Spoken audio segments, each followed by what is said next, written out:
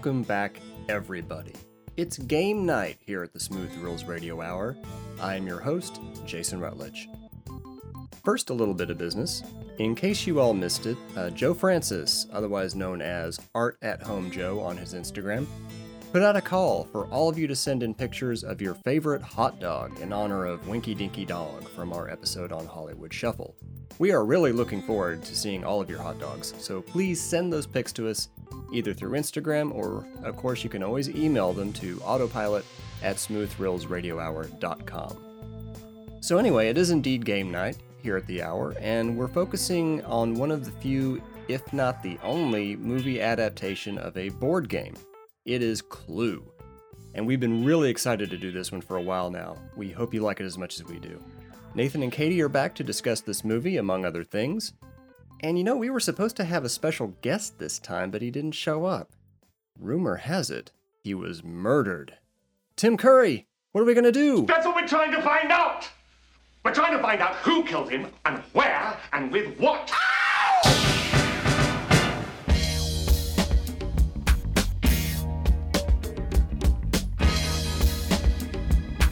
It's like in and out.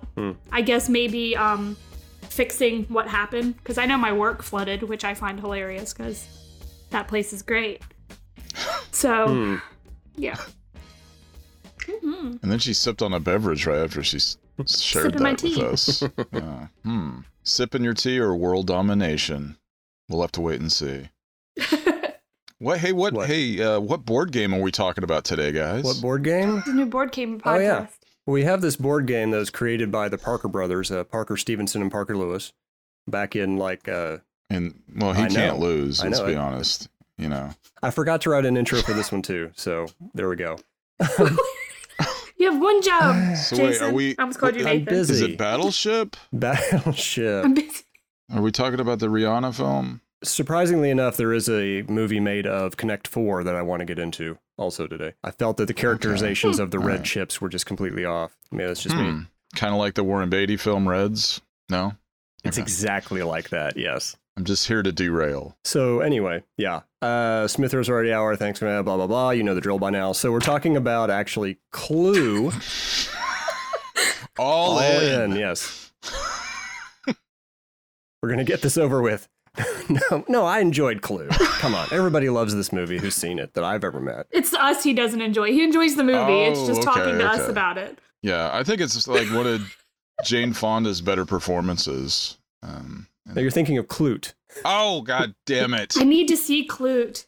That's one of my Criterion purchases. I went the wrong way with that. Well, I don't know. You watched the wrong movie? I didn't rewatch Clue. Oh, no. I watched Clue again. I pulled a Katie. I watched it this morning. Well, it is one that you kind of have to rewatch it because it's for some reason it's a hard movie to remember what happens. And I remember sitting down going, I don't remember how the ending unfolds. Mm-hmm. I know what happens, but it's like I've seen this numerous times. And then when I first started, I was like, how does this conclude? And then when it happened, I was like, yep, that's it. This is not an experience that just we've had. We'll go back to our old buddy Roger Ebert, who wrote in his review of this particular film. Life sometimes contains wonderful ironies. When Jagged Edge was released a few months ago, everything hinged on the identity of the killer. The movie showed the killer being unmasked, literally showed his face on the screen, and yet, because of the camera angle, some viewers were still confused.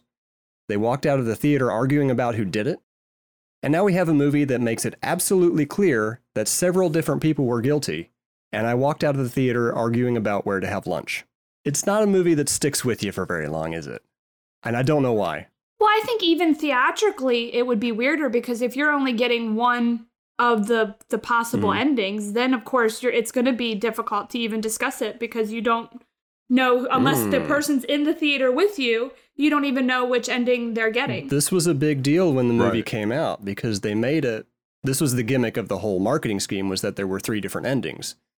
And rumors started going around that there was a bad ending and nobody wanted to go see that. So they avoided the movie completely. You know, and they also were like, do I have to go to 3 different theaters to see all 3 endings? I don't want to do that either. And they waited for home video. Home video saved this movie. And I forget what the window was between theatrical release and home video release at the time. It might have still been a couple of years. No, it was out on VHS that following year, 86. Was it? But it was, the window was like, it felt like 6 months before a movie at least would come to video. That's the very least almost. Sometimes it would be up to a year. Or more, yeah. But I remember our family bought like a used VHS copy at the local video store, like about a year after it had been on video. Wow. So I don't remember when that, I guess that would have been 87-ish when we got it. But yeah. That's really where it found its audience, I think. And cable. I think cable, they aired all the different endings as well. Yeah, because that's the only way I had originally seen it when I was younger was on cable, and it showed all three. Well, Jason was we talked a little bit prior to recording a little while back, and he was saying about the ABC rule in the listings of which ending there was. Like if you lived in kind of a small area like I did, you didn't have an option. You had one theater, and it was whatever ending it was. Yeah. So I can't imagine it being popular in that regard where people could hop to theater unless you're like in LA or New York or somewhere, with multiple options. To be clear, they ran the little A, B, or C in the ads that they're running in any particular market for the movie. So they left you clue, so to speak, of which ending you were going to get when you went to that theater, if you knew where to look. At least they did that. Yeah. Like, I feel like if something like this was to come out now, it would be completely, like, unless you knew somebody that had already seen it at your theater, you probably wouldn't know what ending you were getting. It is interesting that no one else has ever tried this again after this. So, not that I remember. Granted, I feel like there was no, that wasn't that. And definitely not recently. Because I know that there have been films where it's like with Psycho, when it was shown in the theater, people were not allowed in after a certain time. Right. Yeah. And things like that, but that's not. That's the opposite end, not more recent. Right. Wouldn't it be cool to have that now, though, where you have a multiplex option where you could literally have all three endings in the same theater? Maybe. And it's just a gamble as to which one you get. And it would be fun especially, for rewatchability. Yeah. Well, that's the thing is I feel like rewatchability is more of a thing now than maybe it was back in the 80s. I'm not saying like... Somewhat. I think, not for everyone, but disposable income is probably more prevalent now. So to go to the theater more than once is more plausible than maybe back then. Well, yes. I mean, in 1985, movie tickets were $4 or $5 at the most, not 15, whatever they can get up to now. Plus, they didn't. But also in that year, there's so many options of rewatchability. We were talking about how glorious 85 was. Would you go to see Clue multiple times versus, something else like Back to the Future? Yeah. Well, Clue opened up against the microwaved leftovers of Romancing the Stone called Jewel of the Nile, and that was about their only competition as far as new releases goes at that moment. That was probably definitely to their benefit. I mean, it still didn't do well in theaters, but the fact that it wasn't up against something bigger... It came up just short of its budget. Clue came out just shy of its own budget in its theatrical release. It's so interesting because it does have such the following now. And it was kind of a shame because the Guber-Peters Company really needed something to work for them. It's Guber, I know. I'm forcing myself. I keep wanting to say Gruber, but it is not Gruber. It's actually Guber. It's not the Higgins Boys and Gruber. No, it isn't. No. They were having a really terrible 1985 on the TV. Well, me too. The Higgins Boys and all Gruber? Of them. No. Well, on the TV side of things, they had tried to launch a show called Dreams, which was this sitcom spin-off of Flashdance. Got canceled after 4 episodes. Jamie Gertz was in it, though. She played a backup singer on that show. Was Lee Ving in that? Because Lee Ving's in Flashdance. I don't know. And Clue. I just feel like Flashdance is not the thing that needs a TV follow-up. They also ended up going $1 million over budget on a TV movie with Mr. T. It was not A Christmas Dream, although holy shit, that thing exists. No, it was the toughest man in the world. Toughest man in the world. No, A Christmas Dream is something. Yeah. I mean, Mr. T and Ed Koch, the mayor of New York, in the same show. It was really strange. Yeah, but it was my Christmas dream that particular year, so I don't want to hear shit about it. Then they also tried to do a show called Ocean Quest. Now, Ocean Quest is a show... If you love Sequest... Yeah, Ocean Quest was a show about a woman in a bikini on a boat. That's it. And? That's the whole thing. She wasn't looking for treasure or trying to find her long-lost father.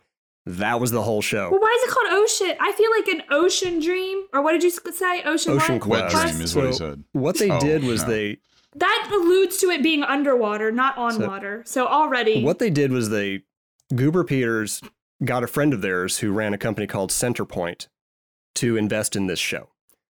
Centerpoint guy in turn got an insurance company in Wisconsin called Century Insurance to kick in a bunch of money and join the glamorous world of Hollywood.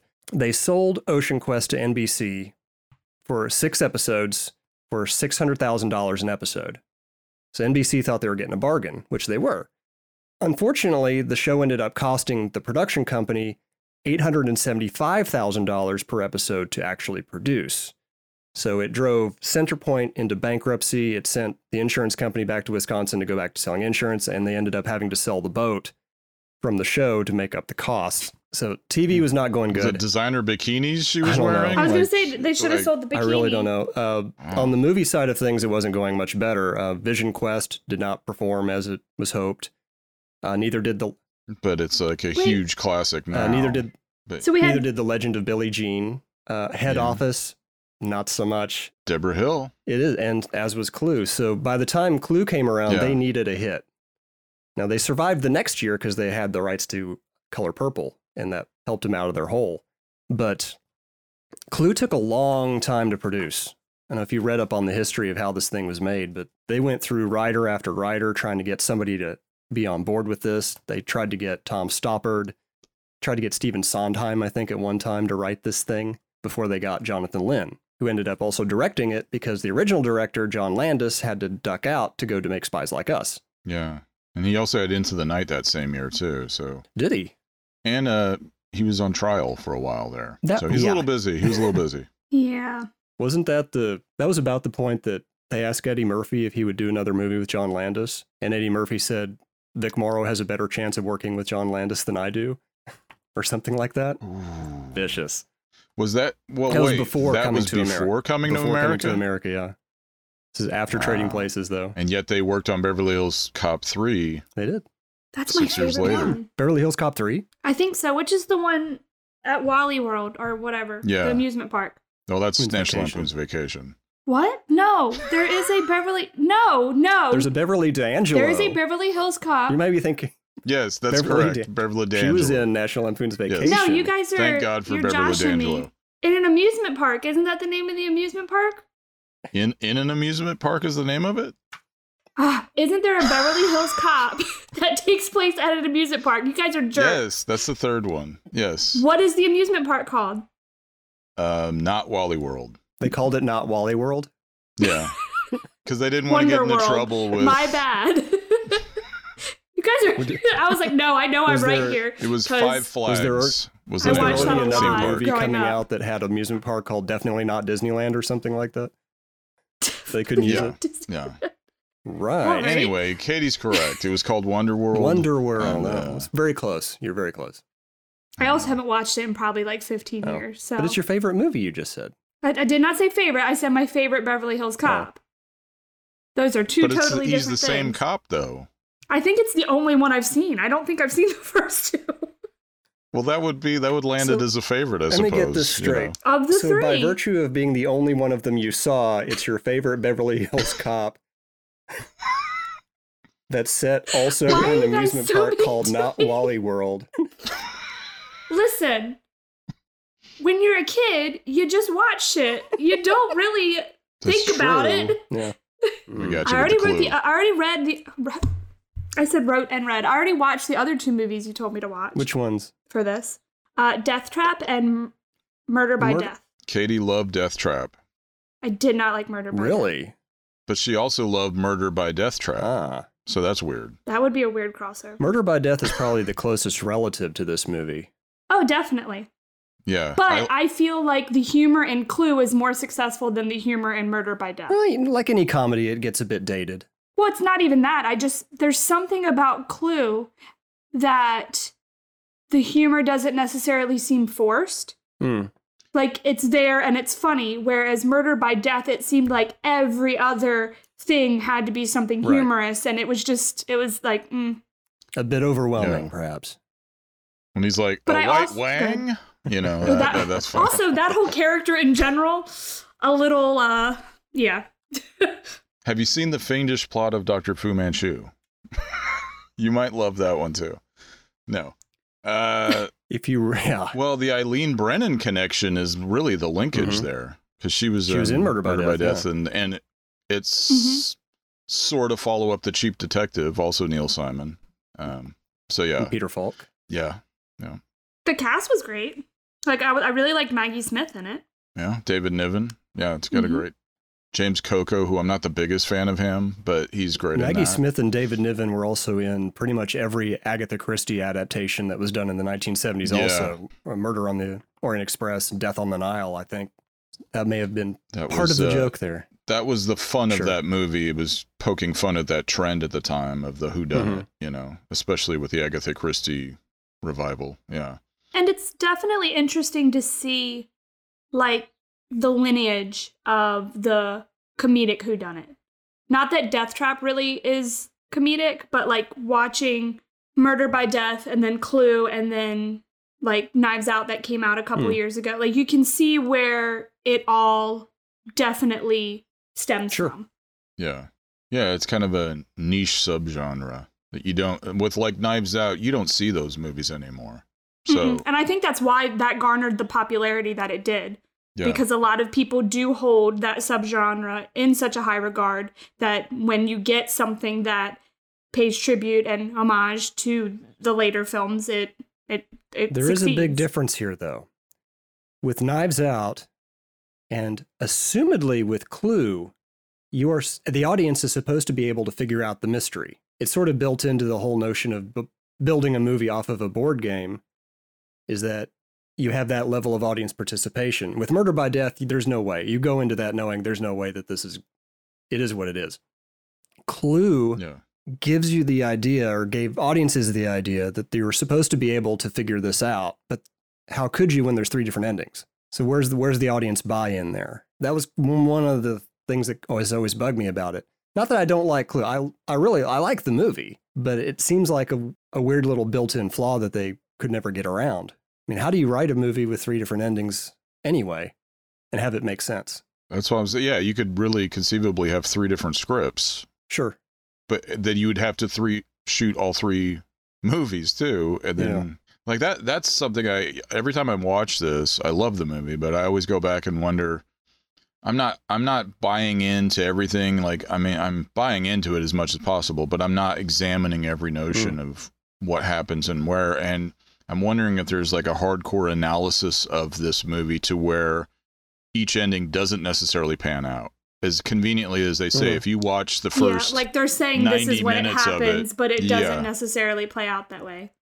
Right. Like he sums it up at the end, but does it really play out that way? Yeah. Yeah, like if you go back and watch those scenes, or the characters who each of those endings are saying weren't in the room, are they actually not in the scene and things like that? Yeah. Because I never thought about it being 3 individual scripts. I always thought about it being the same film up until the break happens, where it goes the 3 different ways. But now it does make me wonder, are those scenes... How do you make it work? Yeah. Because for the films, like for showing it in the theater, it would make sense to have 3 totally separate films where this character isn't in those scenes. But in the one where it shows all 3 endings together, you can't necessarily do that scene with the character missing unless you do all the characters that those endings are alluding to aren't in the shot. Yeah, you'd have to have alternate takes of every scene, essentially. If I understand the way it was put together correctly, the break occurs when Tim Curry shuts the lights off in the demonstration, and that's where the next ending is slotted in. Right, but if you, like Nathan was saying, like, if you know those endings, because clearly none of us remember it until we sit down and watch it, if you see the room, like when they're all in the study and he's like, oh, well, clearly Miss Peacock wasn't here at that time, or blah, blah, blah wasn't here at that time. In those scenes, are those characters missing to further that ending being a possibility? This is why, to me, the first ending is the only one that makes any sense. The other 2 just seem really just tacked on. I like the third one. The third one's my favorite ending. Nathan, do you have a preference, or? I think in between, I think the first or the 3. Like the second one, I just watched it. I don't even remember how the second one plays out. How do we not remember this movie at all? The first one is Miss Scarlet, the second one is Miss White, and the third one is the one guy's an FBI agent, and the rest of them all did Michael something. McKean's character. Yeah. He's in league with Dr. Johnny Fever in that last ending. Yes. Well, they were hot off of This Is Spinal Tap, so why not? That's something I wanted to... There's so many connections in this movie. Yeah. Like actors working together, or particularly, well, you get Howard Hessman and Michael McKean just did This Is Spinal Tap the previous year. Mm-hmm. Howard Hessman has like a cameo pretty much, but it's such a great scene in Spinal Tap. He's uncredited here, which is weird, by the way. I noticed that, yeah. And he's also in Police Academy 2, their first assignment that same year, with Colleen Camp.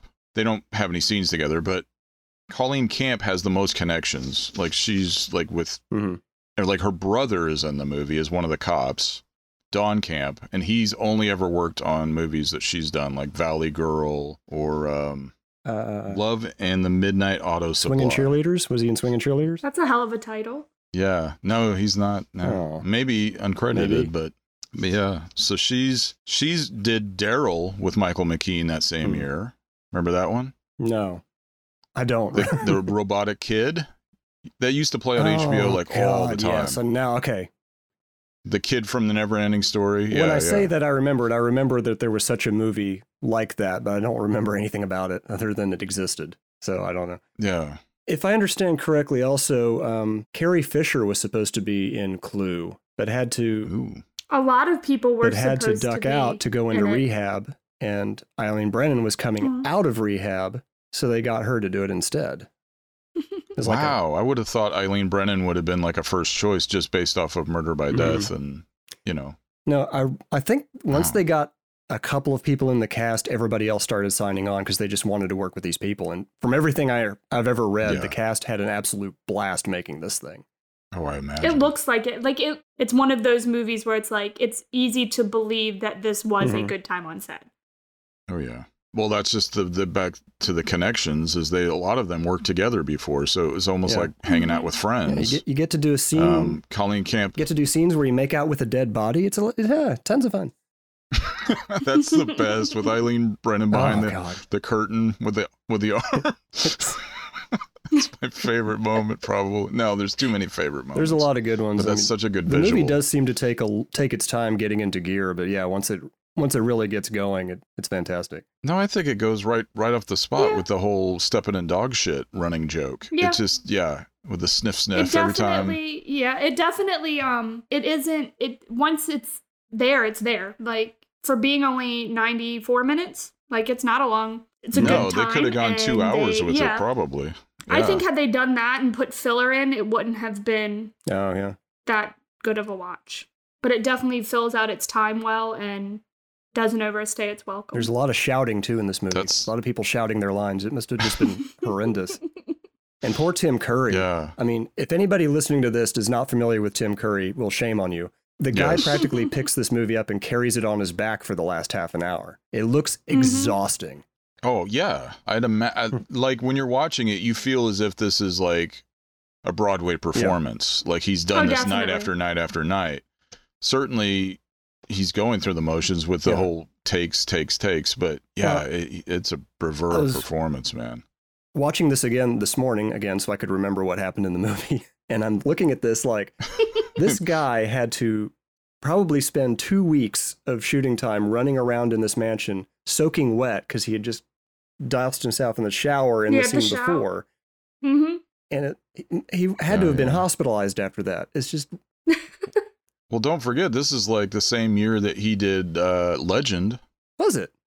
And also, he did a movie for London Weekend Television called Blue Money, which is a fun little flick. Not a lot of people know that one. It's a TV movie. But so Legend alone, I mean, that was a tumultuous production based off of like the fire that happened on set and, all that stuff. And what he went through, like when you watch Legend, it's cringe-inducing watching his performance, just knowing what he's going through. So to watch that and Clue, holy shit, man. I mean... he doesn't get enough credit as an actor. He really doesn't. Everybody loves him. He's phenomenal. Mm-hmm. Yeah, but just and he the almost amount of steals work the that he show does. in everything he's in. Oh yeah, absolutely. The timing is perfect. Him and Martin Mull together are probably part of my favorite things in this movie because the dialogue they have between each other. Is there anybody left in the house? Yes or no? That whole bit. Yes. All right, look. Pay attention, everybody. Wadsworth, am I right in thinking there is nobody else in this house? No. Then there is someone else in this house. No, sorry. I said no, meaning yes. No meaning yes? Look, I want a straight answer. Is there someone else or isn't there? Yes or no? No. No, there is or no, there isn't? Yes. Please! Don't you think we should get that man out of the house before he finds out what's been going on here? Yeah. How can we throw him outside in this weather? If we let him stay in the house, he may get suspicious. If we throw him out, he may get even more suspicious. If I were him, I'd be suspicious already. Oh, who cares? That guy doesn't matter. Let him stay locked up for another half an hour. The police will be here by then, and there are 2 dead bodies in the study. Shh. Well, there is still some confusion as to whether or not there's anybody else in this house. I told you there isn't. There isn't any confusion or there isn't anybody else? Either. Or both. Just give me a clear answer. Certainly. What was the question? Is there anybody else in the house? No! It was reminded me a lot of what the Marx Brothers used to do, before they all died and stopped making movies. Very snappy dialogue. Yeah. Mm-hmm. The best movies are the ones at Paramount, but yeah, the most memorable exchanges are in those films. But Duck Soup, always one of my favorites. it's very it's very horse feathers in that scene, kind of, when the whole swordfish password thing. It's Groucho and Chico together, but yeah, that whole movie, obviously the people behind this were heavily inspired by the Marx Brothers. They had to be, because I think that's a good thing you mentioned. I didn't even think about that, but a lot of that goes into, I think, Curry's performance, just dealing with the manic situation.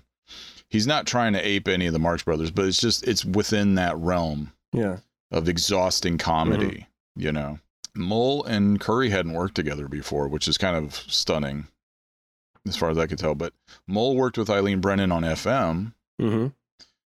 And then, who did see? I got a lot of more connections. I don't think Leslie Ann. You ready for connections? Leslie Ann Warren had worked with many of these people before, unless they were in Victor Victoria. She'd just done that in Treasure of the Yankee Zephyr. Oh, yeah. Brian Trenchard Smith. So she had, I'm trying to think if she worked. Yeah, she didn't. Let's see. Bill Henderson and Lee Ving were also in Get Crazy a couple years prior. Whom else? You could cut this. Oh, Martin Mull did work with Tim Curry, but not prior to this. He came back and did that TV series that he had in the late 90s, Over the Top, not based on Lincoln Hawk, but it was the TV series that he and Annie Potts had done. Tim Curry and Annie Potts. It only lasted like one season. Okay. Mull appeared in one episode, so that's kind of cool. So obviously they probably had a connection. I mean, Mull was in every TV series at some point, it seems like. I mean, he was heavy on Roseanne at that point. The show, not the actual person. But yeah, certainly not his character, wouldn't it? But no. Let's see who else. Camp and Lloyd had just done The Joy of Sex with Martha Coolidge at Paramount the year before, which was originally going to be a National Lampoon film, but that fell apart for some reason, and they took their name off of it.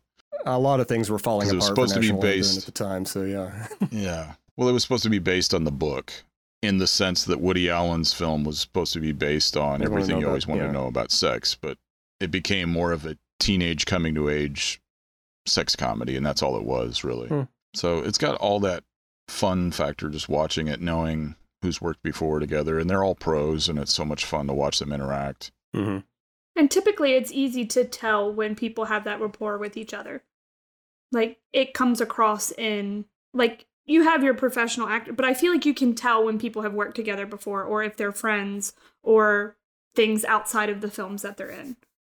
If that makes sense. I feel like I said that correctly. No, it makes sense, definitely. And how strange. And doesn't seem like a chore at all. This must have been a really interesting sell to get people on board. Because you're telling them, let me get something straight. We're going to make a movie based on a 35-year-old board game. Well, they had to get on board game. No. All right. I feel like I'm getting penalized. Nah. Okay. Well, at this point, was Landis already established? Like, working with him, was it? Okay.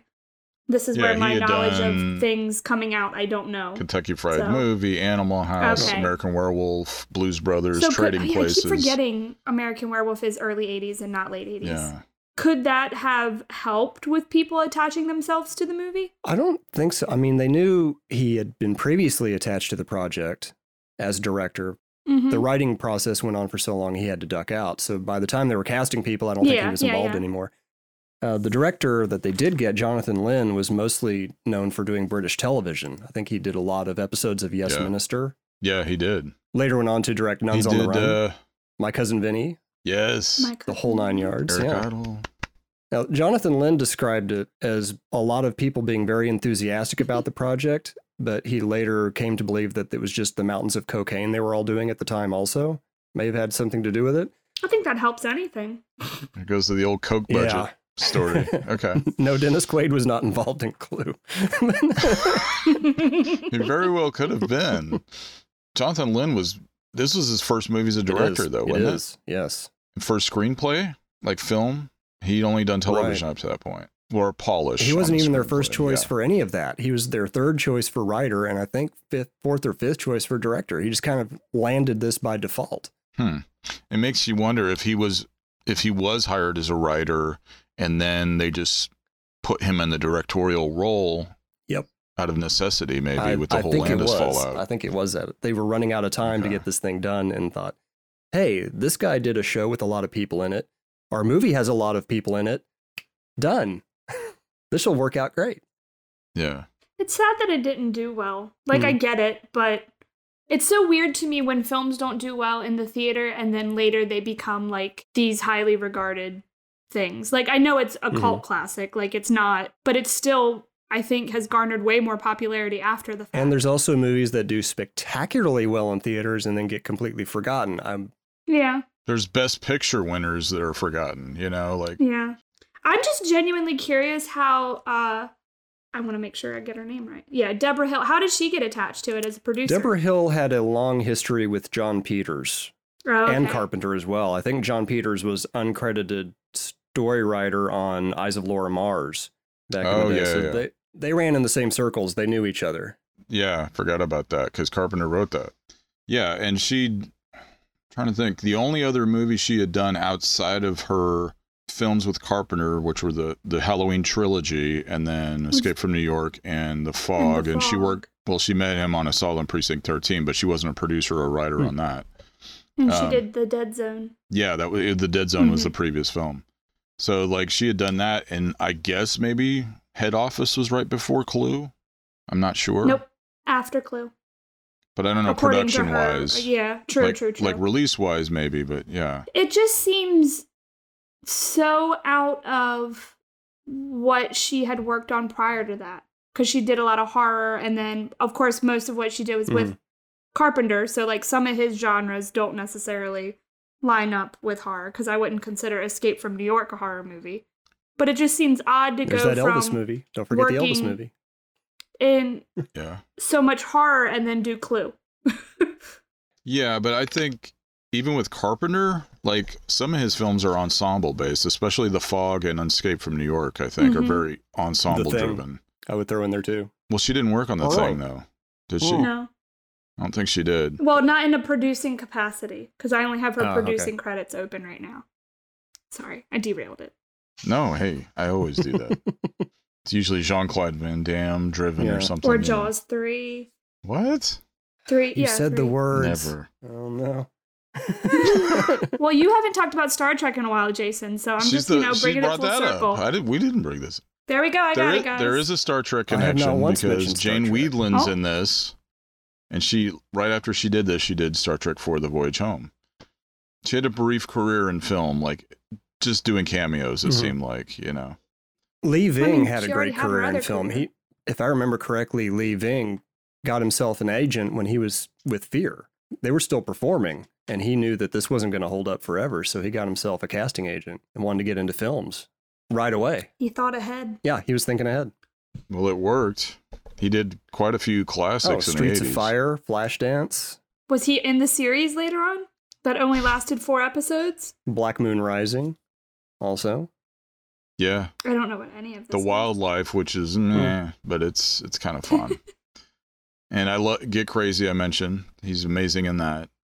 Basically playing himself from Fear, almost, you know. But I think he's one of the voices in American Pop also, taking it back to Ralph Bakshi. I thought you were going to say American Pie. He's also in American Pie. No. No. It's weird. He was the first choice for the foreign exchange student. Who's a woman. He's like, I don't want to be associated with anything with Don McLean type titles, you know. I'm from Furio. It still feels a bit weird to see him in Clue, knowing what I know about him. This is a movie targeted toward baby boomers, without a doubt. Not to me. So to have Lee Ving in there just seemed like kind of a curveball. But like, I don't know who he is, so it didn't affect my viewing of the film. Like, even to now, I could not tell you anything you guys just talked about. I don't know what Fear is. I don't know any of that. Well, to not know Fear is probably a good thing, Katie. Oh, okay, then I won't put it on my list. No, I mean, just going through life without fear is wonderful. Oh, you mean the band. I'm sorry. Yes. His birthday's coming up. I can tell you that he loves living in the city. I can tell you that much. The thing is, he, so I'm gonna assume by what you're saying, is he a smarmy dude in real life? Like, No, I don't is he think not so. Oh, well, the way you were, like, knowing what I knew about him, Well, it just led me to believe, like, I he's not get your what he's average saying. actor. Like, I mean, he was popular at the time, but to see him in this amongst that cast is a little weird, perhaps. It's like, Maybe we have it all was of these his favorite band. famous comedians from the 1970s and on into the 80s, and let's throw in this guy from an 80s punk band just to do it. It felt weird. It felt a little weird, yeah. Yeah. Well, I'm curious about what the backstory was behind that casting. I don't really know. Unless he was just the go-to guy for the production company to plug into whatever slots they needed and plugged into. Right place, right time. Not sure. And he has a very short role in the film, and half of it's Dead. like dubbed, like looped. Is it? Yeah. Why did Like, I notice and that? it almost doesn't even sound like it's his like vocals. Yeah.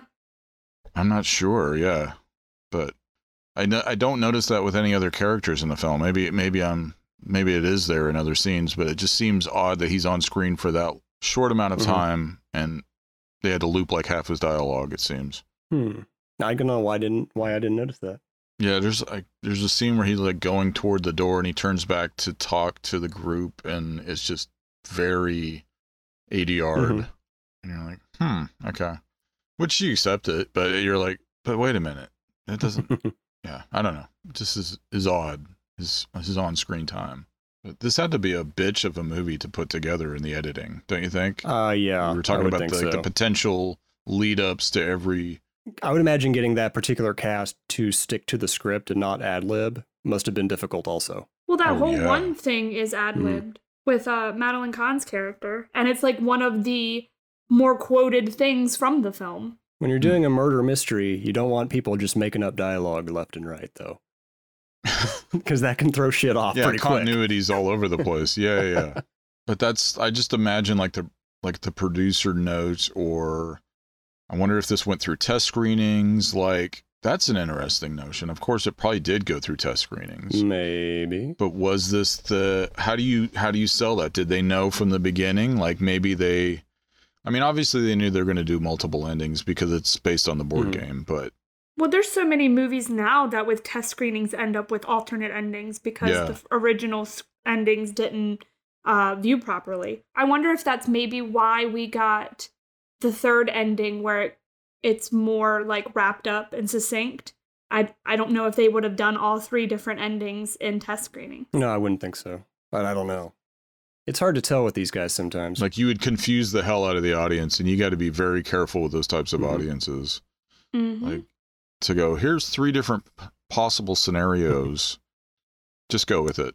Like, I feel like test screening audiences are the worst people to test screen films because they never seem you never hear, oh, well, it was received. Like, usually when there is a huge change in a film because of it didn't screen well for test audiences, it's always, it just, like, why are they there? Like, screen it with people that you know would have maybe a better reaction to it. I don't know. But maybe that's why they do it. I've also heard stories of test screenings where they said the audience laughed all the way through the movie, and then we got the cards back, and they all said, your movie sucks. What do you do with this? It makes no sense to me. Why do we still have this process? The one I think of recently that got changed was evidently the ending for Hereditary was supposed to be different, and it didn't do well with test screening, so they changed it to what it was. And most people have an issue with the ending now, so I can't imagine what it was prior to that. I don't know. I was thinking of Dodgeball. So it just... No, this is a thing. Dodgeball had an incredibly bleak ending where they lose the game at the end, and that's it. It goes to credits. And the audience was just like, what the hell are you doing? So they had to tack on the happy ending to appease the test audience, and the people that made the movie were like, this is not what we intended. This was supposed to end on this real downer note because that's how the story should go. Well, speaking of bleak endings, I just saw a thing while I was looking it up on there's supposedly a fourth ending for Clue that was too bleak. Birth Movies Death evidently did an article on it, but it's not overly clear on what it was. Supposedly, Wadsworth killed them all because he wanted to be perfect in everything he did, but he failed in it, and his wife killed herself, so he wasn't the perfect husband, and yada, yada, yada, but it was too bleak that they removed it. Like, they never even made it. Yeah, that feels like a weird fit to tack onto this thing. Taking the whole fun out of the whole movie. People don't like the 3 endings, but look what it could have been, you know? Oh, okay. Well, I have a question, because I remember texting Nathan after I watched Death Trap, and I was like, I'm not usually really big on whodunits, but then when I was watching this, there's a lot of scenes of people putting the black gloves on, which just makes me think of Giallo films. Yeah. But I love Giallo films, so it's like, why do I like that, but I don't like the average whodunit when technically they're all whodunit films? Yeah, maybe just the approach. Well, I think it's because most of like Argento stuff and things like that don't have the comedic elements to it. No, Argento is not known for his comedy. And I'm not saying all whodunits do. And I'm not saying all whodunits do, but like with Clue and even with Death by Murder and Knives Out, there always seems to be that comedic element to it, which for me personally takes me out of it. I don't like that. I mean, I love Clue, but I feel like also I have the nostalgia for Clue on my side because I did watch it when I was a kid. And maybe had I watched it now, I wouldn't. But it's still not, like, there's a difference between something being comedic and something having comedic moments in it. Okay. Does that make sense? Gotcha. Yeah. Yeah. Because I'm not huge on comedy, but I like things that have comedic elements to it. Yeah. I know that's very, like, hair-splitting, but well, I don't know. Whodunit is really the subgenre here, but this one, and maybe I'm the only one that thinks this way, but it just reminds me of William Castle's House on Haunted Hill more than anything. Oh, yeah. The whole strangers meeting at the house. They get the letters, and then they have to go to the house, and you watch them all drive up. Very much so. I was thinking that when I watched this, too. No, I did not make that connection, but yeah, now that she's mentioned it. Yeah, because like in the 80s, there was like this mini trend of bringing back like, not necessarily whodunits, but like the spooky horror or just scary, because you go to this movie with John Morris's score, being, you know, one of Mel Brooks' favorite composers, by the way. It just takes me back to like Young Frankenstein when you see like the house and the thunder and lightning and all that. And you could go either way. It could be a murder mystery or a scary comedy, either way. Well, Clue was also riding a wave of boomer nostalgia exploitation that was inescapable by the time 85 rolled around, because we were about to get Dirty Dancing. You had Stand By Me. Mostly movies made to sell soundtracks, you could argue, not so much Clue, but they were remaking every one of the baby boomer TV shows into movies, apparently, because we got Car 54, Where Are You?, Dragnet, eventually The Addams Family. Car 54 was the early 90s, though, but yeah. You know what I mean, though. It was this overall cycle of this stuff, and you were thinking, have they really run out of ideas and are just mining old TV shows to come up with movies, or is there something else going on? Eventually, they ran out of TV shows to adapt and made a board game. Well, that's also interesting note, too, is like, is this the first... Well, usually I would associate with like remakes, you say, of like baby boomer type stuff where we go... I did? You're welcome. Sorry. But you know how everything would adapt, like Dragnet's a really great example, where we take something that's not inherently comedic, but we make it comedic. And then years later, Starsky and Hutch and, you know, Chips and all this other bullshit. But I'm trying to think, is there anything before Clue that's based on a prior property that is turned into a comedy? Like it's not a remake of anything. It's just based on something. Yeah. And it's definitely the first one to be based on a board game. It is. And I mean, it's a pretty safe thing to adapt when you think about it, because there really is no way you can screw that up. You can't mischaracterize. And they did a great job with it. I mean, it's a board game. You can't take the character of Colonel Mustard and get the character wrong. It's a card. That's it. Yeah.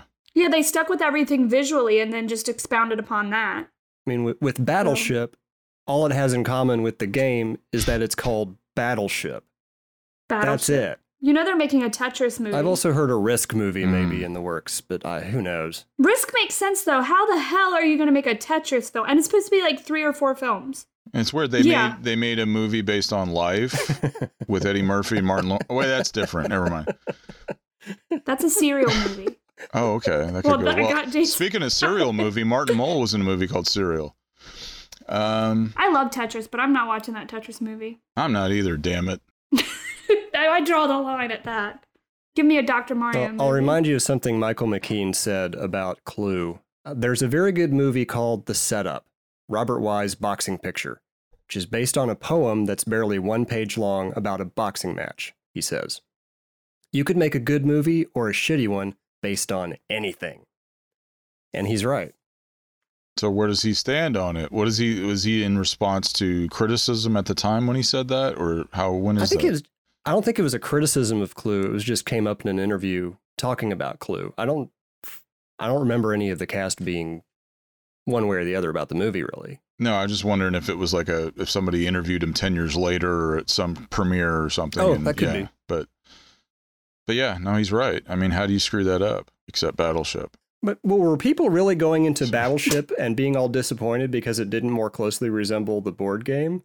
Well, I think everybody's confusion with that is, like, why not just make a boat movie? Why have it have anything to do with the board game? There was talk at the time also, remember that someone had licensed the Atari games Asteroids and Space Invaders for adaptation too. And I'm thinking, why bother? But was that for that dumb movie? Why bother? Pixel Me or whatever? Oh, Pixel Me, Pixel You? It's Pixel something. Yeah. But there's a lot of video game stuff. I think you're thinking of Pixels with the Adam Sandler movie. Oh, why are you thinking of that? Oh my goodness. Well, because they would have had to license those properties for that, even though it's not necessarily an Atari-centric game. They would have had to license that. I think what he's saying is potential to turn into a movie, maybe on its own. If you've seen the Atari game Asteroids, you're thinking, why are you bothering to license the name? Just make a movie about asteroids and it's the same. That's my thing. Yeah. Or like all the remake stuff and all that. When you want to remake something and then you slap that title on it because you're hoping it'll get people in the seats when it has nothing to do with the original, when you could have just made your own film, call it something different, but then you risk being told that you're ripping this up. Like you can't win either way. Yeah. Oh, this weird. You can't. So why? Yeah, I agree. That's why I don't watch a lot of the remakes and stuff, because there's but you also don't sit there and condemn the people for making it. You go, this isn't for me, and then you leave it, or at least I think you do. I have a list of people I'm willing to condemn over it, but I've not pursued it. Do you call it your fools to pity list by any chance? It's actually my fool to cry list. And it's not fair because Mick Jagger's on there and I love him, so never mind. But you also don't sit there and claim all these people ruin your childhood either if they remake something from only your on childhood. the message boards. No.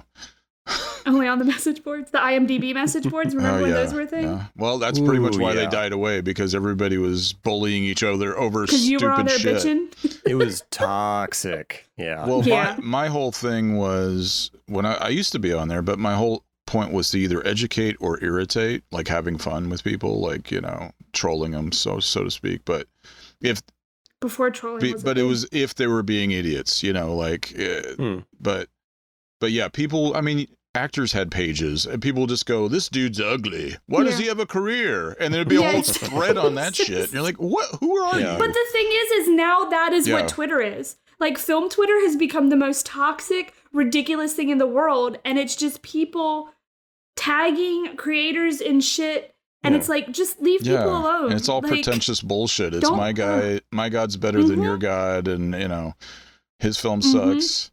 This film's better. You can't compare films like that. Or artists, really.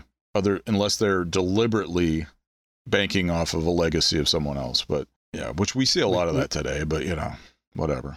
Just don't bother with it then, you know? Not like adaptations or remakes are a new thing. No, but it's never been this convoluted to where it's no one wants to take risks anymore at all, and that it's just like bankability on a brand name. There's not a lot of new ideas. It's just what video game series can we turn into movies? What book series can we turn into? Yeah, it's a lot of the same rehash. We talked about this before. We've lost the mid-budget movie. It's either 10 million or less or 100 million or more, and nothing in between those spots. No one's going to make a $50 million movie just for the hell of it anymore. It has to be either gigantic or small enough to where it's not going to be a problem if it fails. But the sad part is, and going back to Clue, they took a risk and they barely made another board game. They barely made what they put into it. Right. Because they did something different. So it's like, in some ways, if your career's riding on it, I don't necessarily condemn people for doing the comfortable thing, which is sad. Yeah. And then you have the people behind these decisions aren't necessarily the creative types or the producers. They're the people that bought this license or they have the sequel rights or the remake rights. And I'm not going to watch the Tom and Jerry movie. That looks like total crap. Oh, I've heard it is god awful. But there's a good director attached to it, Tim Story, and it's probably the only game in town for him. He probably didn't even get to make what he wanted either. Does he really want to make like a meaningful Tom and Jerry movie? But you know what I mean? Like, well, no, but still, like, you have your studios though that if you know this studio is attached to it, chances are they're the ones calling the shot. That's why we get movies that are cookie cutters. They're basically the same thing, even though they're different stories. And that's why so many people like to go work with Netflix now, because Netflix is like, here's your money, make your movie. Like, they're not over their shoulder. Sort of. Better than most studios, though, is what I'm getting at. I'm not saying that they're completely dipping out of the picture. They're the alternative to the game. But, yeah, where you actually are making maybe what you want to make instead of what Warner Brothers is telling you to make or what whomever else is telling you to make. First of all, the Tom and Jerry movie, I don't think has Speedy Gonzalez in it, so that's a no-go right there. And also... Well, that's a whole kerfuffle on the internet right now. The more I've read about how things got made and the decisions that producers made, the less I understand about their thought process. Sometimes there isn't any. Such a crapshoot. It's just dollar signs. Yeah, that's it. There's no, it's almost like there's a lack of heart anymore. I mean, especially with a company like Guber-Peters. I mean, you look at the stuff that they were doing, you can't giggle every time I say Goober. Come on. And then I giggle because she giggles. Mixed with Peters, Guber-Peters just said, like, was this a person's real name? John Peters, John okay, Peters. That makes me feel a little better. They produced... That makes me feel a little better. The Tim Burton Batman film, they produced that, so... And Clan of the Cave Bear, which was an attempt to cash in on Quest for Fire. That was 85 as well. That didn't go anywhere, yeah. So, especially with something like Clue, you're reading about how they put this together, and it's just like insanity. Like, how did they come up with the idea? Who sold them on it? It just seemed to come out of nowhere. And how they decided to do it is a complete mystery to me. It doesn't make any sense. Do you think, and you may know the answer to this, do you think they wrote a murder mystery film and then to be able to get the backing and the financing made it a Clue film? It was always a clue. It was always going to be based on Clue. It was always okay. And I was just curious. As far as I can tell, they got the whole thing lined up and then decided we need a writer because we don't have a script. And they went through several people who turned them down on it before they landed on Jonathan Lynn. And then the carousel of directors went through. They were assembling a cast. It was just sort of all thrown together and, hey, here's a movie. But no, there was always the intention of making this movie based on Clue. Well, it was what other immensely board game popular. would you do? But that's probably the most They did it theatrical if you well. think about it. I mean, because Yeah. it's so much fun to play that game. And I think that may also contribute to the fact that it's a comedy, is that how much fun people have playing the board game on their own. Or the VCR game, which I also had. But I had that too. And the puzzle. wow, I didn't have the puzzle. Never mind. I did. It kind of had one of those where you had to do a magnifying glass on it to find the clues, I guess, for Very lack of a cool. better word. Yeah. Well, there's been talk of a long time of adapting Monopoly into a movie, but it seems in poor taste these days, I think. Well, that's. I think if they were going to do it, it'd have to be Disney because they're the most monopolizing studio out there. Exactly. That would be appropriate, yes. Yeah, no, it is interesting. How do you come across this Parker Brothers board game and think this is money in the bank as a feature? Yeah, it could very well be a good movie, but like it takes that first stone in the water to figure out if it's going to sink to the bottom. So I guess maybe that's what it was. Maybe they didn't know. Because you're looking at such a busy year, though, too. I mean, how do you have a hit movie like that out of everything else that was going on at the time? So your lifespan in theaters, you just had to have that longevity that either you were Robert Zemeckis or Sylvester Stallone or, whomever. Or Jewel of the Nile. No, I'm kidding. No, not Jewel of the Nile. Yeah. What if Guber-Peters had adapted Goobers into a movie? Well, Charles Band already did a movie called Goobers. But adapted anyway. movies? Did he really? Has nothing to do with the candy. No, I keep thinking there's going to be... I want Candyland, the movie. That would be cool. We can put Goobers in that. You could make an argument that Chutes and Ladders was sort of adapted into Lair of the White Worm, in a way. That it might be stretching things a little bit. Nathan's on board with that. You're on board with that idea. I know it. I love the movie. Now I got to watch it again with that perspective. What is it? The Layers of Lair the of the White Worm. Yeah. Yes. Ken Lair. Russell. Always a good time. Hugh Grant is in that one. Yeah. Amanda Donahoe. Hugh Well, Grant? you love Doctor Who, Katie. I So love Hugh Grant. I do. Yep. Oh, Peter Capaldi. It's a trip. It's based on a book that Bram Stoker wrote when he was deeply, deeply in the throes of syphilis infection. So keep that in mind. It's bonkers. But yeah, Chutes and Ladders in it. They call it something else in the movie. It's like snakes and something. I forget. I don't remember. I'm curious, do either of you have a favorite line in the film? Probably the joke about her husband being the illusionist. He wasn't a good illusionist. That one is good. Was a good one. I do like the whole ad-libbed bit by her talking about Yvette. Yeah. There's quite a few, but I love Oui, oui, madame. No, I'm just going to go powder my nose. Yeah, I was about to mention that one, yeah. That one is a very you They line. linger on that reaction shot gonna a lie. little bit. Yeah, it's fantastic. I do love the part where she's serving them dinner and Christopher Lloyd just like rests his face on her breasts. Like, Yes. Who killed the cook? The dinner wasn't that bad. Yeah, that's a great line. maybe there's life after death. Life after death is improbable as sex after marriage.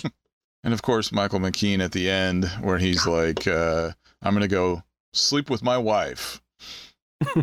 Yes. I mean, just like freeze frames on it. I also like the communism was just a red herring. Yes.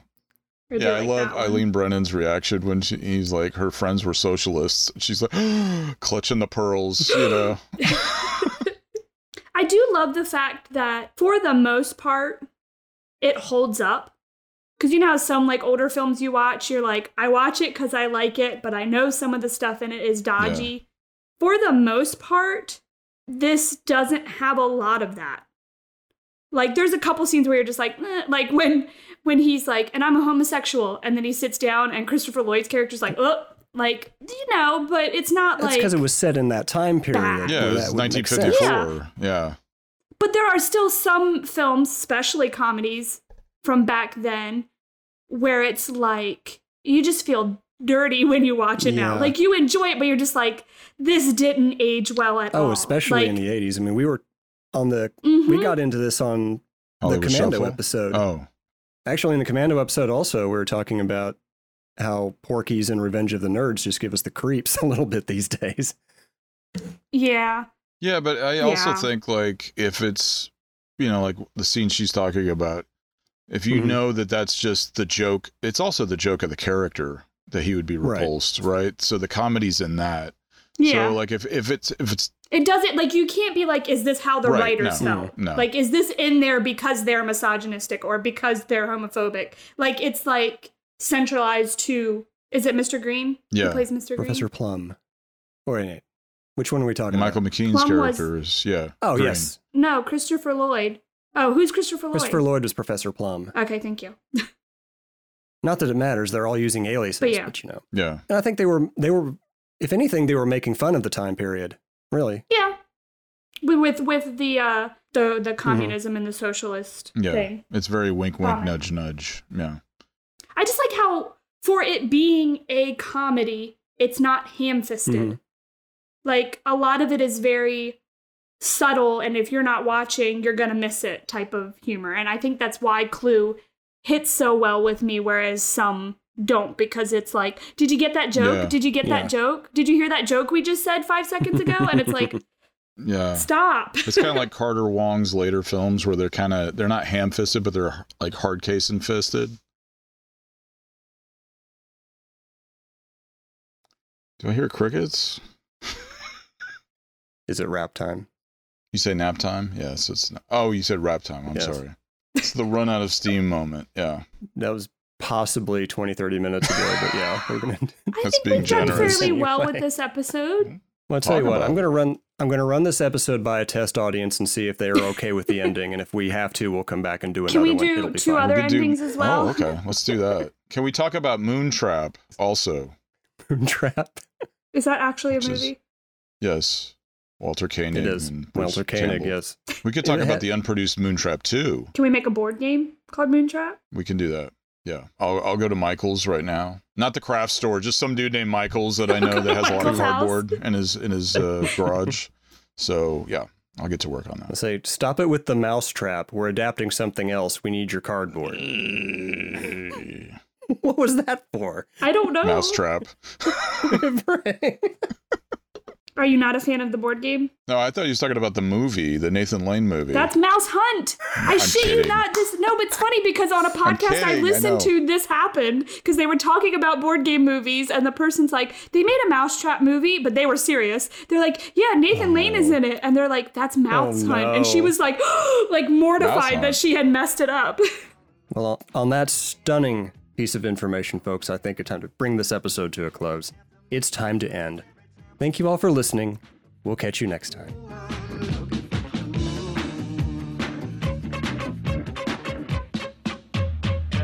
That's it. The episode and series 3 have come to a close. But no worries. We'll see you back here for series 4 very soon. Thank you for listening. And remember, you can listen to any episode of this series or any previous series through our website. The Smooth Thrills Radio Hour is a production of Ghostcraft and is recorded live in Dallas, Texas. Please email your questions and comments to autopilot@smoochthrillsradiohour.com or drop us a message on Instagram. Enjoy the rest of your day.